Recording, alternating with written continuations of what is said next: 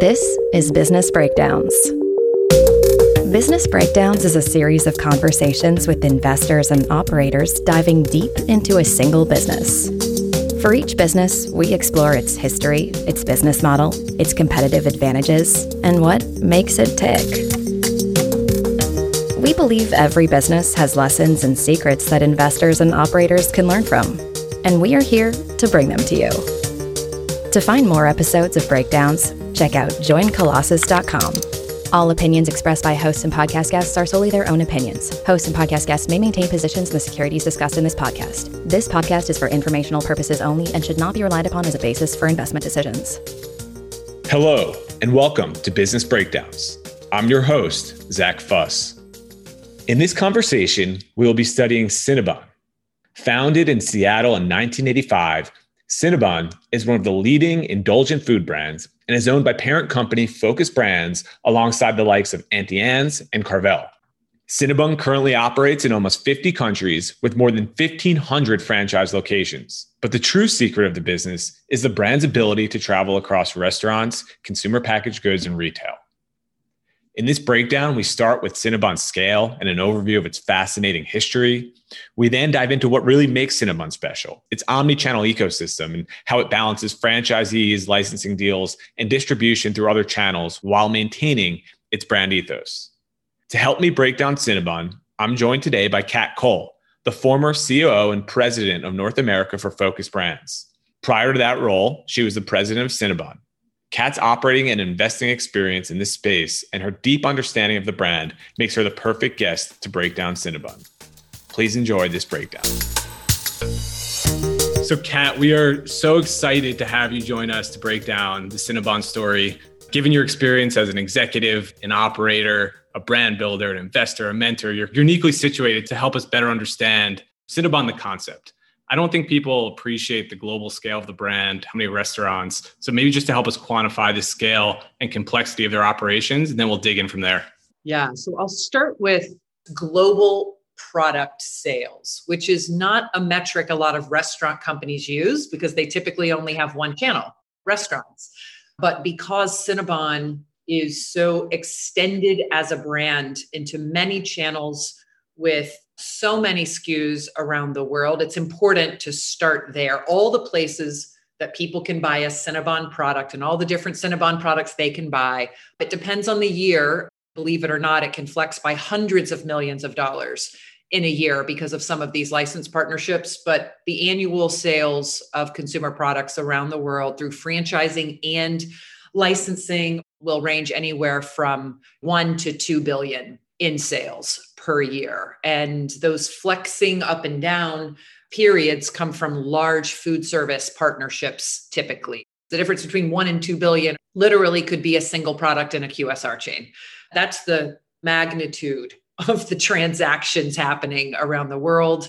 It is, again, depending on the year, typically somewhere between 30% franchise, 70% alternate channels.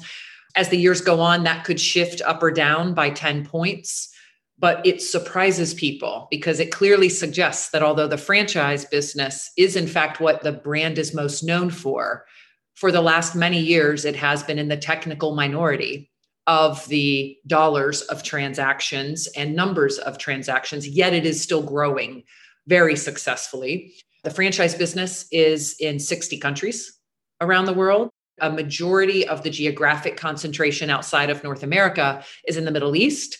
And then, of course, there's some South and Central America, some Europe, things that are growing, but really densely populated, really densely penetrated in the Gulf.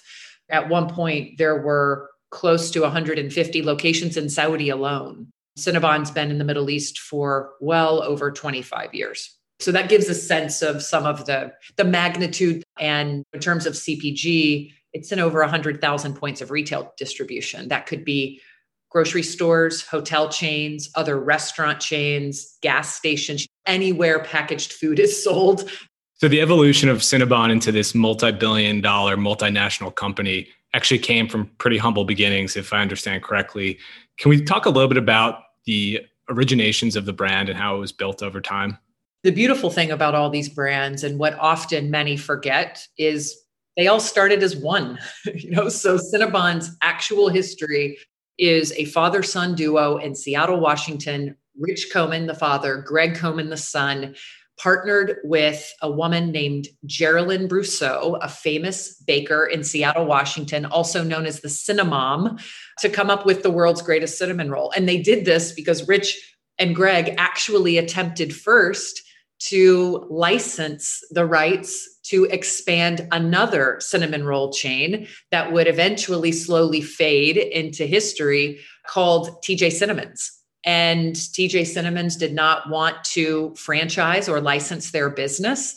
And it gave Rich and Greg the full license, ironically, to go start their own, which they called Cinnabon. And they worked for months on this particular cinnamon roll. They knew they wanted it to be large and indulgent. Geraldine had a long history of humanitarian work in Indonesia. And so she was intimately familiar with Indonesian Kerinci cinnamon. And they came up with a way to mill this cinnamon so it's more gooey and aromatic. And so you put all these very interesting nuances together. People who are passionate about launching a cinnamon roll business paired with a phenomenal chef with expertise in particular ingredients, choosing how to manufacture it so it performed differently in the baking process, and then making a critical operating decision that would make it difficult to duplicate, imitate, and for others to compete with it, and also make it incredibly special. And that was not only the recipe, but it was the realization that if they baked it in a certain way and pulled it out before many others would from the oven, it would have this ooey gooey center. And then the only way to deliver that experience to the customer was to always have it be hot out of the oven, which meant it had to be held hot. But you can't hold something hot for too long or it will get hard and crunchy and sort of end up on the other side of the product spectrum. So the innovation decisions of that one SKU, to make it large, to make it with this Indonesian Kerinci cinnamon that would be labeled Makara cinnamon because of its proprietary milling process for Cinnabon, the decision to pull it out of the oven sooner, the decision to hold it hot, the operations required to constantly have new product coming out of the oven all day, which, oh, by the way, is what resulted in the aroma coming from the businesses. Those decisions, before there was ever one unit, were critical in setting it up for a level of differentiation that would allow it to become an icon of several generations and to become highly licensable. The other critical decision was opening in a mall where there was captured traffic, where people would be enticed by the product and be in a mode to indulge and treat themselves, which is typically shopping, traveling, vacationing. That is the highest permission behavior to indulge that humans give themselves. And that location was so small because, of course, they weren't confident enough to buy a big space that the ovens were forced to be at the front. And that is what produced all of the aroma. And we would later learn over half of the impulse and transactions. The second unit, they decided to put the ovens in the back, and sales dropped materially because the oven was not up front. So as much as people like to think that the aroma is manufactured and that there are fans that blow it out into the world, it is literally the result of learning by accident that the ovens and opening the doors constantly, just like they fill our homes, if they are closer to the counter, produce an aroma that people can then be tempted by, and they'll approach the counter. So those were the humble beginnings to units just 1 and 2. If you reflect on what it is today and its franchise model, I think from an outsider's perspective, sometimes we think that franchises are easy. There's a Dunkin' Donuts in every corner. Domino's is ubiquitous. There's a Burger King and a McDonald's everywhere you look. Every airport and auto stop has a Cinnabon, but it's not easy. It's a super complex, in some ways, vertically integrated business. How did you guys wrap your hands around all of this and consider kind of all the key stakeholders? You have corporate employees, store level employees, franchisees, brand partners, your private equity owners. I can't imagine it was easy to manage, but you guys did an amazing job when you were there. Can we talk a little bit about all the key stakeholders at play here?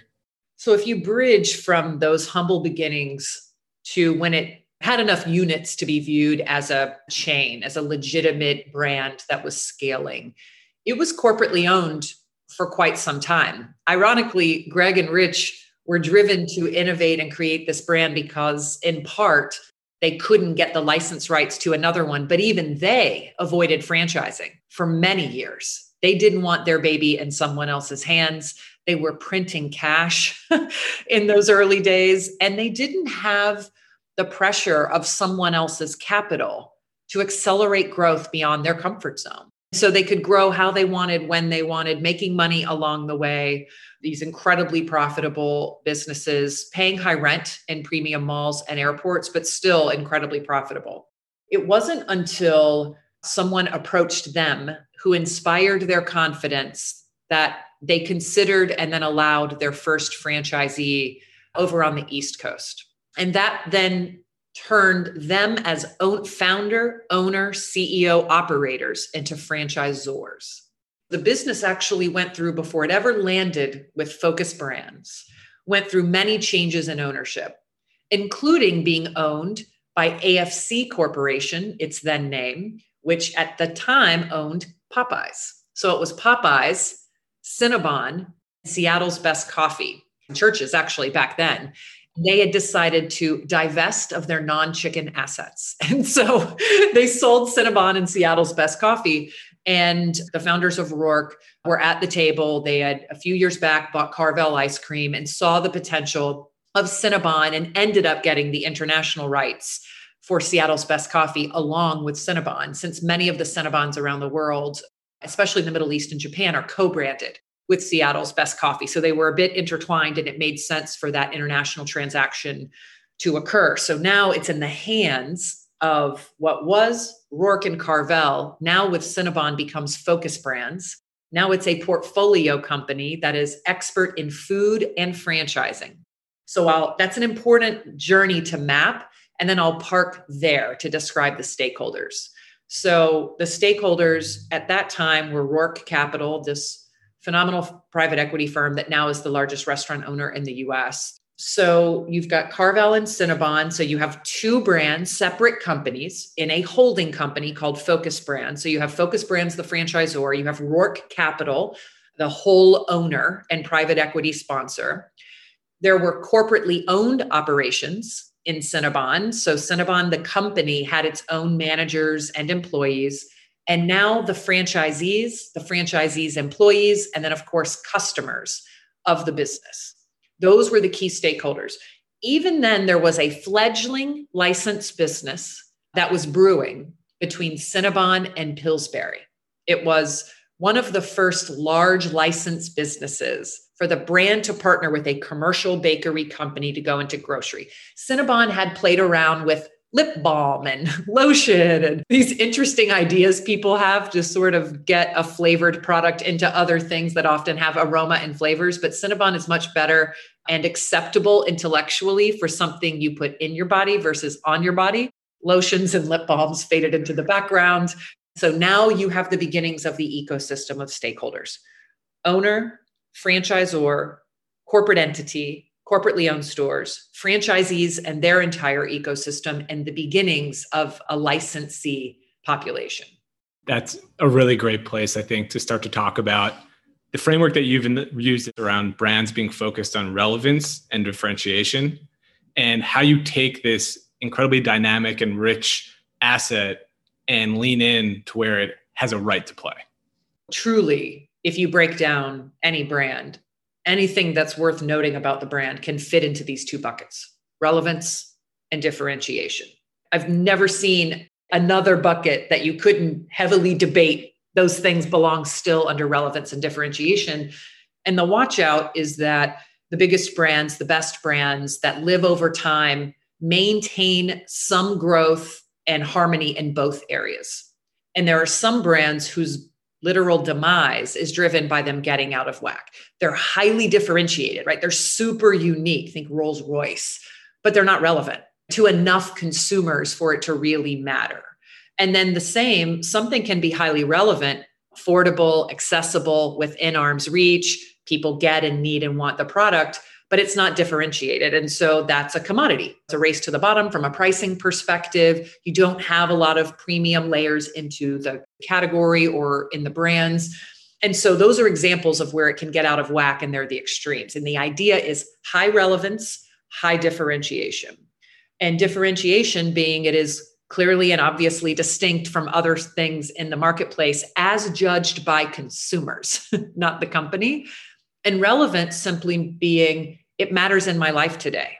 And the things that make it matter in my life today are about product and price and positioning, but they're also about how accessible is it? Can I find it? Can I get it when I want it?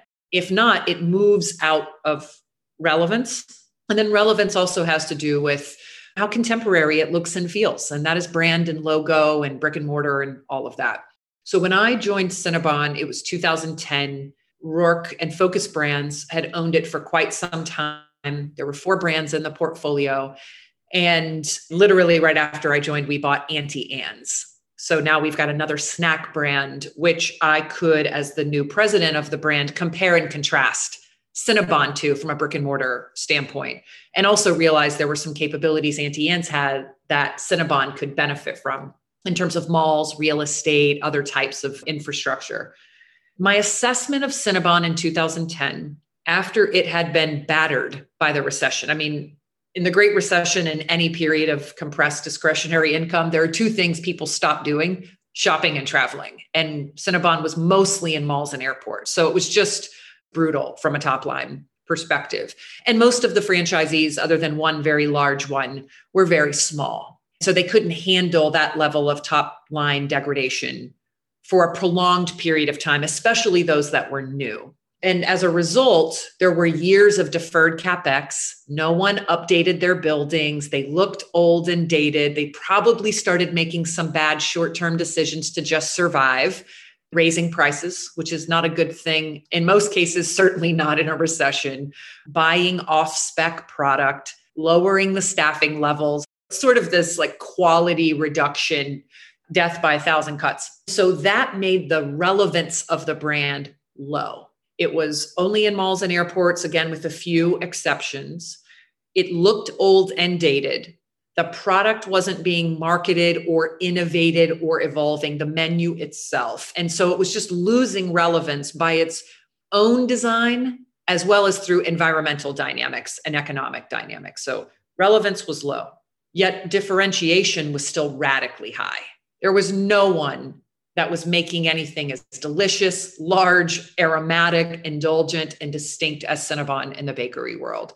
So that suggested there was something there to salvage. And underneath that, the business model was crumbling because of the economics of malls and the lack of traffic that once were the reason you would pay those premium rents, which ranged from 18 to 22% of sales. I mean, it is literally 2 to 3x street side rent factor. But the math works, when the top line comes. So this situation of lowered relevance, decreasing relevance, but protected original differentiation needed to be addressed on top of the fundamental business model of the franchise business. And then roll all that up, a crisis of confidence from the franchisees and a fear of the future.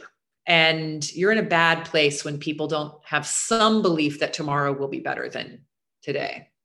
This realization led us to a few areas of investment. One was we had to work on the core brick and mortar of the business, but that was incredibly difficult when that takes capital in a period of reduced sales, when the last business owner a bank would give a loan to is someone who is building a bakery business famous for sugar and fat at the height of the Atkins craze in a mall at the height of the Great Recession. Even if they had access to capital, that's the last person a bank would be loaning money. And so this issue of, I see what we need to do, but I'm not sure the franchisees have the confidence to do it, nor do they have the ability to write the check themselves. So that was an assessment of something we had to tackle for the core business and the relevance of the actual operations, both economically and visually to the consumer. That takes money. At the same time, there was this growing, powerful partnership with Pillsbury and a few other brands where Cinnabon had licensed its brand, its innovation, and its cinnamon to one of the country and North America's largest commercial bakery company, General Mills, Pillsbury being a division of General Mills.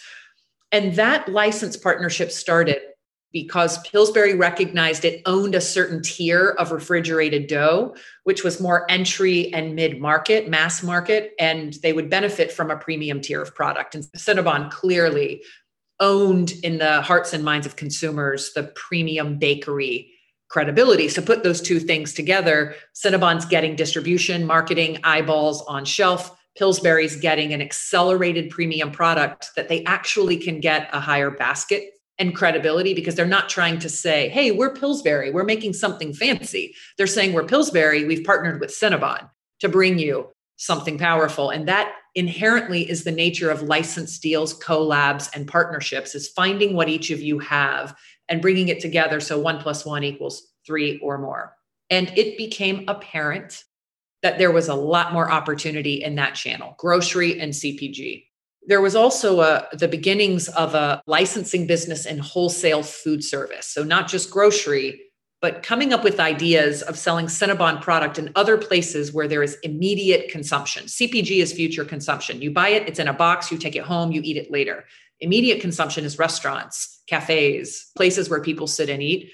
There was such an ability to license and sell ingredients, recipes, and fully made products to other places that had thousands of points of distribution in order to get more product or version of the product in people's hands to build the brand in the ecosystem. The tension between those two things is, at the same time, the legacy business needs to be invested in and grown and made more relevant. The fear, not necessarily a rational one, but an understandable one, is that if you go put a new cool product in some other channel while the legacy channel is struggling, one will overtake the other.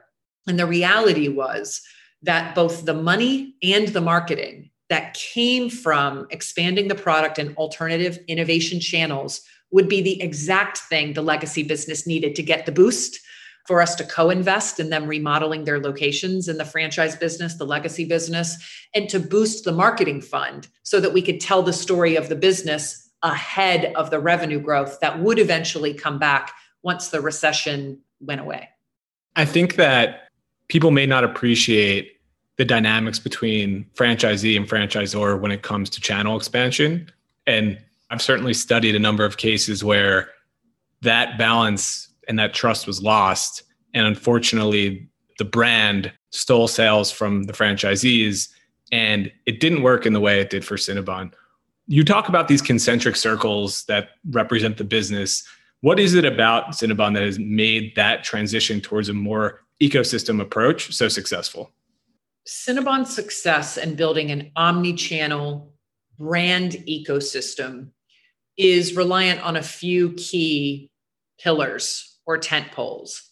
One is the brand itself being insanely differentiated and high quality. None of this works without that world famous cinnamon roll being made the same way, rolled in store, fresh baked, like breathing life into an emotion and memory and nostalgia into consumers who later want a little taste of it somewhere else. Creating that latent demand is one of the pillars. The other is the people side. There were enough franchisees, not all of them, but an influential few, who believed and could get on board with an expanded view of the brand. And they get a ton of credit for helping us lead the system into what is now a very relevant way to build brands, even outside of food, but then was quite a novel concept. And then our leadership team, when I joined, and several other people who were willing to go through the pain, and it was pain, to have the discussions and the tension between I'm the franchisor, I'm the owner of the brand, it is my job to know what's best and do it.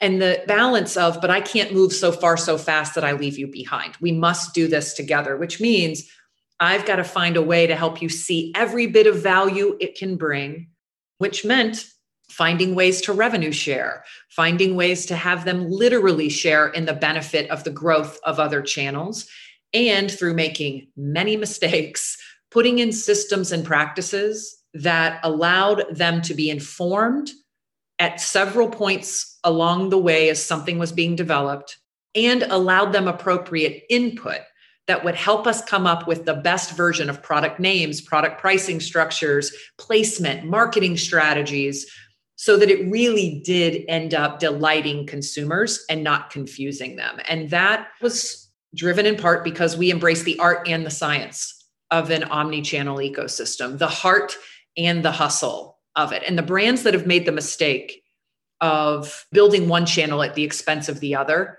have just leaned too much in the hustle and the money and not pause to think and walk that walk together. You can move from walk to run pretty quickly if you build trust.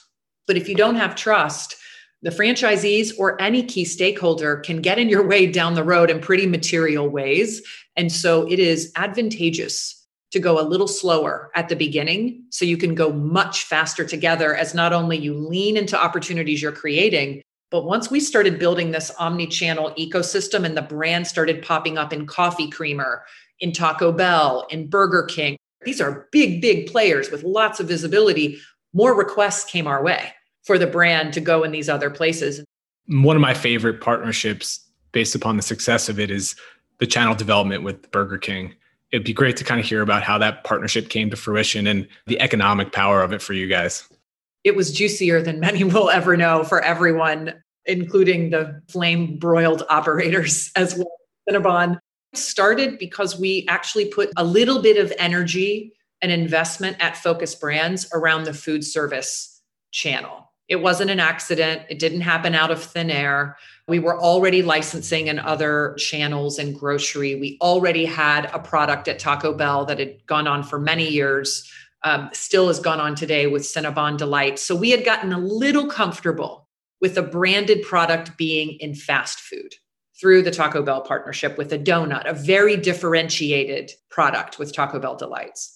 The Burger King opportunity was more of a specific solve for their desire to expand their sweet offerings. To Burger King's credit, realized and appreciated the power of brands. And I remember us having conversations with some other fast food chains and other restaurant brands who didn't want to put another brand's brand on their menu. They said, we'll build it ourselves. Well, fair enough. Good luck getting credibility in cinnamon rolls if your expertise is burgers or fried chicken. To Burger King's credit and the leadership team at that time, and this was not long after the 3G transaction, they had a mindset for innovation and brands that allowed the deal to move forward, after months of discussion and ideas and it's stalling out. The new innovation mindset that they put in place and appreciation for what a branded product could do to drive basket and transactions and frequency for some consumers, that was the unlock from the Burger King side of things. And then the conversations went from slow and frustrating to super fast, and we can barely keep up. And we had talked about many different products, French toast sticks. Burger King, prior to Rourke's ownership, actually had a Cinnabon, I think it was a pie or a cheesecake on the menu back in the 80s or something, 80s or early 90s. And we played around the menu with something that would meet their need for a sweet product. But what the research kept coming back to is a small cinnamon roll. That was internally for Cinnabon and our conversations with our most trusted franchisees, a very delicate discussion. We are known for cinnamon rolls. This is our baby. Are we seriously thinking about putting a smaller but real version of what we make in the hands of 7,000 fast food operations that we don't own or control? I don't know if anyone who's listening has ever been in these moments where you feel the fear. It's partly exhilarating, and it's also brings pressure and stress and anxiety. Like there are almost as many reasons to do it as not to do it, but you want to break through that feeling because the reality is there probably is more upside than downside, but you got to get out of that fear mode of a really big opportunity. And so instead of asking, well, should we do it or should we not do it? We changed to how could we do it? How could we protect the brand, the name, the product, and the operations to make sure we're honoring the brand? It is a Cinnabon-worthy cinnamon roll, even operated out of world-famous burger chain. And how can we feel so good about that financially? We're getting paid enough for that stress and connection to the brand. And we're then investing enough of that back in Q&A and training and support for Burger King, as well as marketing the brand, that it becomes a no-brainer. And we figured it out together. It wasn't easy, but it happened pretty quickly. And there was a third stakeholder in that discussion. And it was the manufacturer of what would be the pre-formed. It wasn't pre-baked. Burger King was baking it fresh all day, every day. It was a requirement of ours, if it is a cinnamon roll, that it couldn't just show up like a pastry in all these other places and be sat there or nuked. It had to be baked fresh from that state and maintained all throughout. And that third stakeholder was our partner, General Mills. This triangle of the company that we are working with to protect our ingredients and our processes and our IP, Burger King being the retailer with the need of an indulgent baked good for early morning and late night, and Cinnabon with the ability and the desire to expand distribution more quickly. Like, that is the three-legged stool. And very quickly it moved from idea to lab, like actual in Burger King's headquarters in Miami, baking it out, figuring out how it would work in a Burger King layout of a kitchen, to a few test stores, to an expanded test, to an accelerated rollout with hundreds of millions of dollars spent from Burger King to market this product. All I can say about the outcome is that it was certainly one of the most high volume and profitable in terms of gross profit SKUs for Burger King during its 3-year run. It was a 3-year contract. It stayed all 3 years. It was one of the most radically high economic impact endeavors that Cinnabon had at any point in its journey. And it brought a level of visibility and awareness to both Burger King that gave them new customers and happier customers that were willing to spend a little more, and more visibility for Cinnabon that translated into higher sales, even in the mall business. There's a lot more magic and misery behind the scenes over the 3 years, including running out of product, unexpected promotions. But those are all small in comparison to what is still one of the greatest restaurant brand to restaurant brand collabs of all time. That's some amazing inside baseball.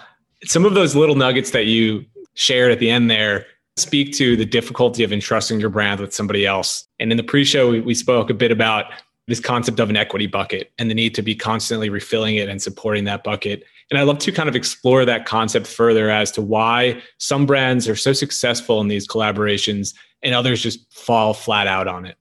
The magic is this understanding of what your brand stands for and where it has permission to travel and where it doesn't. And many brands haven't done that work. They've either been successful despite not being able to articulate those things, or they haven't been battle tested. Something hasn't really put it under pressure.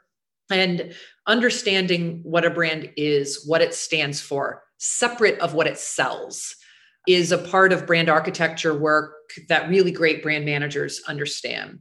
And when you understand that, then you realize that sits in this equity bucket. And I went to get the advice of the Coca-Cola company here in Atlanta, arguably one of the great brand managers of all time. They're up there in the top decile, if not higher, of IP and ability to build and manage a brand, Coca-Cola being the pinnacle of that. And the question I had for them was, how do you keep building a brand when it appears to be attempting to become ubiquitous and everywhere? And Coke at some point had the stated or unstated mission statement of being in arm's reach of everyone, which of course it's everywhere. And that conflicted with what I had been taught and learned, which is scarcity drives value. So how can you build value if you're not protecting scarcity? And the reality is there is a way to make ubiquity or being in many places actually accretive to the brand. If you understand what the brand stands for, understand that its equity is in this idea of an equity bucket, and anything that is different than the core equity, doesn't mean it's good or bad, just different, that causes the consumer to connect the brand to something else, is drawing on that equity bucket. So for Cinnabon being a cinnamon roll product, but actually standing for moments of indulgence and the tagline, life needs frosting. That if life needs frosting, it's about, we might not be good for your butt, but we're good for your soul.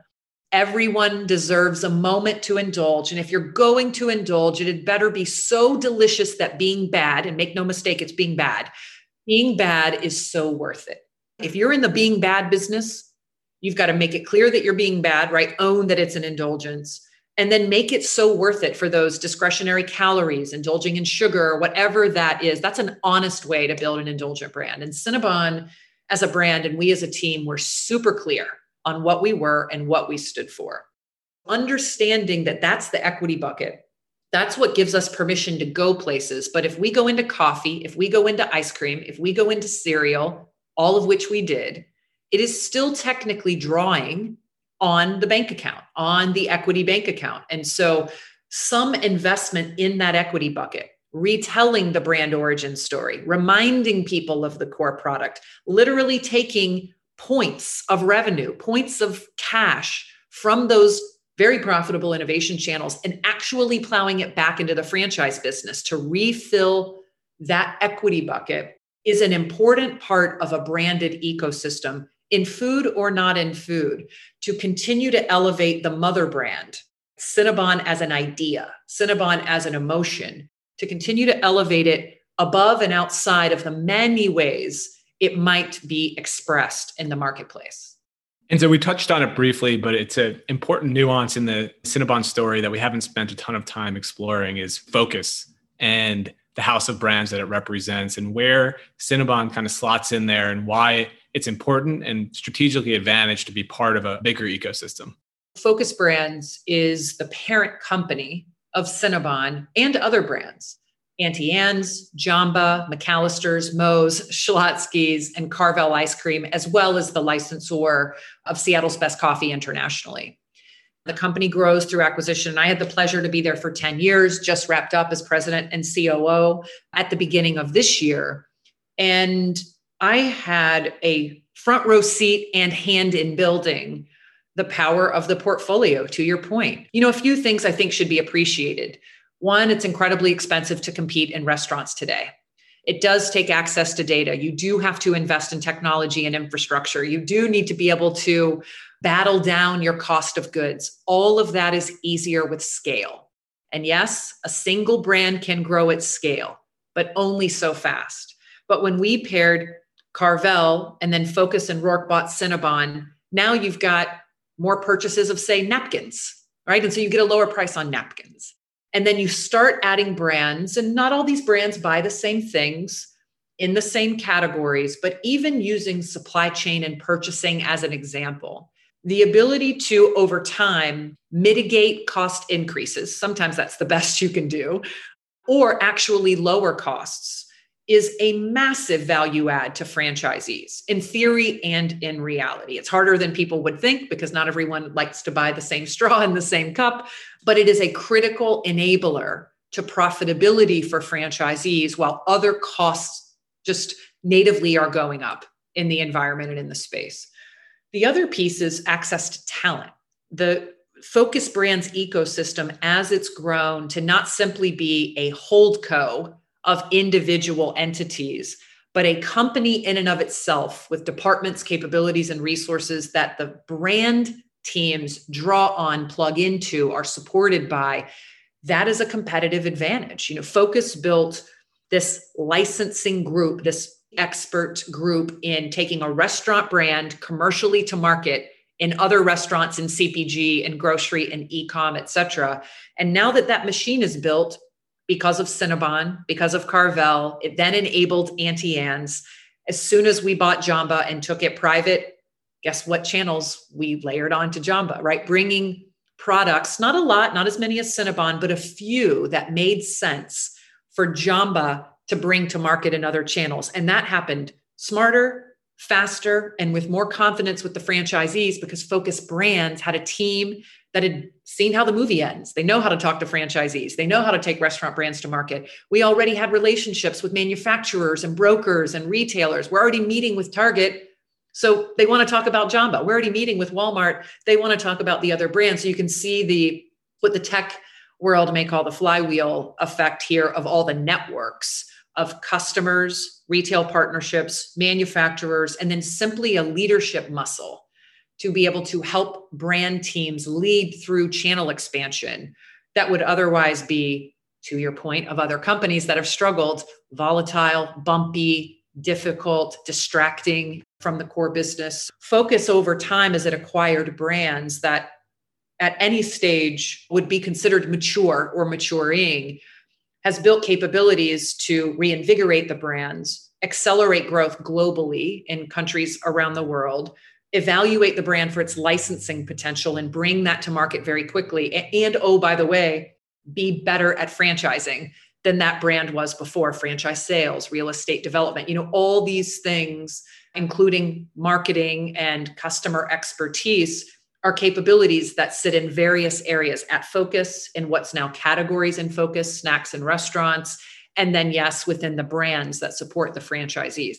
Being a part of Focus Brands, it's an unfair advantage, but it's a required one to protect margin and profitability in a highly competitive environment where the very channels that are growing fastest, like delivery, are naturally margin compressing. You got to save points somewhere else in the P&L to lean into those top line drivers, even though they're margin compressing, while you figure out kind of the reset of the channel mix of the business. Yeah, the ability to borrow from other areas to invest in where the growth is definitely seems to be a competitive advantage. So Kat, obviously Cinnabon has a ton of success in licensing through different channels and approaches, but I imagine that the opportunity is limitless. And in a time period where there's so much margin compression at the store level, whether it be through labor, delivery aggregators, landlords, how do you balance the attractiveness of the licensing opportunities with maintaining your core channel partners that are creating so much value for you guys? I remember when we were really accelerating our food service expansion, it was like Taco Bell at first, then Burger King, then KFC, then Sonic, plus all the grocery expansion. And I was meeting with a core group of franchisees, and it was overwhelming for them. I mean, the franchise business continued to grow still to this day. One has not happened at the expense of the other. As we've talked about, the innovation channels actually helped the franchise business sort of have a resurgence in front of mind awareness and relevance. Plus, it gave us some money to go invest in the business with them. But I remember one franchisee that I love and respect so much. And he goes, "Why do you even need us?" He brought up the same point, this question, like, you don't even need us. Why are you even wasting your time listening to our gripes? I looked at him deadpan and said, I get it. The numbers look like one so far outpaces the other. And yes, licensing is far more profitable from a flow-through perspective to the franchisor than franchising is. But back to those concentric circles, none of that licensing opportunity is available without a healthy, relevant base brand. If I were to suggest that let's just lean into this 70+% EBITDA margin licensing business, partnerships, own no assets, get the brand out there, sell the recipes. It's just an IP business. It's like 15 people hawking out the IP everywhere like a NASCAR, slapping the logo. Over time, it would wane. Over time, it would not be rooted in anything, right? It's a license of a license of a license. And then who wants a dated sort of has-been co-brand brand that becomes this tertiary, eventually what you probably become is a white label ingredient provider. It is a long road to commoditization, and it would absolutely accelerate access and maybe even relevance in the short term, but it would destroy differentiation. And if I'm right, that real brand health is about the balance of those two things, then turning your back on the core and only looking forward to innovation, in this case, these licensed channels, is a predictable outcome of brand death. And only those who can avoid the greed and step back and see the value that the ecosystem has only when it is together really get the bigger picture of value creation. That is the value creation engine for Focus and for Rourke and for each of the stakeholders. The licensees are getting the better end of the deal because the franchise business is healthy. The franchisees are getting the better end of the deal because there are all these other marketing engines out there telling their story that they could never afford to do on their own. And then together, if the product launches and channels and pricing and all of that is smart, it is building a brand that has this accretive ubiquity over time, which is the greatest value driver of all. We love to conclude these conversations with lessons that can be had for both operators and investors. And given you're both a business executive and an investor yourself, it's going to have larger of an impact. We're super excited to distill your experience with Cinnabon, your appreciation for the business, and how you can take what you learn there and expand upon it into new areas. I have a few pieces of advice. They've become mantras, rules, frameworks, because I've seen them apply so consistently in many industries with companies at various points in their arc and their curve and their journey, and bear the same fruit.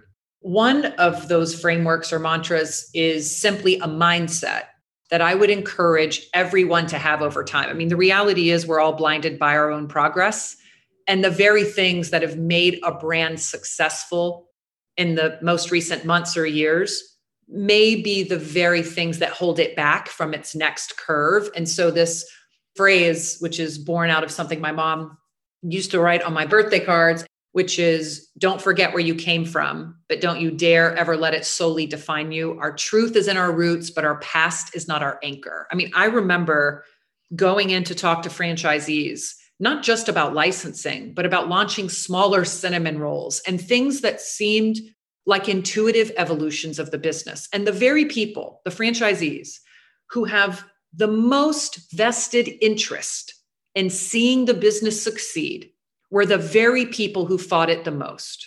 And that was because, to their credit, they wanted to protect what had made the business successful. The issue was they had become delusioned about which of those things were still adding the value that they once did. And they were also mistaken in the fear that launching new things would subtract from the power of the core thing. And in the case of the small cinnamon roll, the Cinnabon, they were worried about trade down. Why would I sell a smaller thing for less when people are buying a bigger thing for more? And the answer is because the universe of people who want to buy the big thing and the expensive thing is a shrinking population. And the group of people who want to buy the small thing that's half the price is a growing population. And oh, by the way, when it's a lower priced item, people add a drink or they buy two. And so basket actually doesn't drop. Like, that takes work from a leadership perspective to help people break through using their past as a crutch and an anchor. That's true in any business. I don't care if it's 2 years old or 20 years old. So that mantra, I would encourage everyone to go read it, pin it, copy it, put it up somewhere. Ask yourself regularly if you are falling victim to something other than that. Like, find a way to use your past as the very thing that drives the future, not the thing that's holding it back. Then I envisioned these bumpers in a growth bowling alley. And on one, so if you've been bowling, you put the bumpers in place so the ball doesn't go in the gutter. Even if you don't get it right down the middle, which no one does without a lot of practice, you want to ping your way forward, right? One bumper is this phrase: if we don't, the competition will. If we don't, the competition will. Like, if our brand isn't there, somebody's brand's going to be there. And just hold that in its own space. On the other side is, just because we can do something does not mean we should. It's very easy to get distracted, especially when you have inbound opportunity. For as many things as we at Focus and Cinnabon gets credit for doing, creating, and saying yes to, there are 3 times as many we said no to. But no one knows those stories. So the idea of finding your healthy place between these two bumpers in the bowling alley is a powerful one to keep you moving forward. One is about fire in the belly, competitive mindset, understanding that great brands can start in any channel and work their way back to your core channel if you're not careful. And whatever you want to call it, moat, protection, defense. But the other is about financial responsibility, good stewardship of limited resources. No matter how big you are, your resources are limited, and finding your space between the two. So those frameworks really help a leadership team have a mindset that then can guide behaviors. The third would be know your brand, know what it stands for, be honest about where it has permission to go, and put teams in place that help you resource the capabilities that you need, and be honest if you need to rent, build, or buy them. We tried manufacturing. It was a bad idea. So we partnered with people who were amazing at manufacturing, and we sold the plants we built or bought. That was expensive. It was painful, probably a needed lesson, so we didn't get distracted later down the road. But this concept of, for omnichannel, to really, if you're doing the first two things, you're innovating, you're not letting your past be your anchor, you have a healthy balance between competitiveness and protecting your brand, but not doing too many things and getting distracted. If you're doing that, then you're probably in the ballpark of the initiatives that will drive growth in an omnichannel way. And you've got to be really sure that your brand has permission to go there, and then super honest about which piece of that value chain should you be owning. And then share the pie. Don't be afraid to give up a point, 2 points, 10 points. If someone else can 10x your points of distribution, why would you not share a meaningful percentage of profitability with them for the very real value they bring? So all that to say, don't get in your own way. Kat, thank you so much. This has been a fascinating breakdown. I think Cinnabon is a business that everyone knows and loves, but the true size and scale of the business across 60 countries and billions of dollars of associated sales are remarkable. And it's truly a business, I find, that creates more value for its partners and its franchisees than it captures for itself. And I think that's some of the beauty that you guys have caught and why the brand has proven to be so successful. But this was fascinating, and we really appreciate your time. The biggest lesson I took away from the Cinnabon story is about how brands must evolve in a world of e-commerce that is increasingly omnichannel. Cinnabon is focused on franchisee relations in order to foster partnership with all of its stakeholders. For any business, there is a natural imperative to grow, and the opportunity to license the brand is an attractive strategy. But great operators like Kat have demonstrated a long-term vision for their brands and appreciate the risks of overexpansion. When pursuing new channels and partnerships, it's important to never take too much out of the equity bucket. I hope you enjoyed this breakdown of Cinnabon with Kat Cole. To find more episodes of breakdowns ranging from Costco to Visa to Moderna, or to sign up for our weekly summary, check out joincolossus.com. That's JoinColossus.com.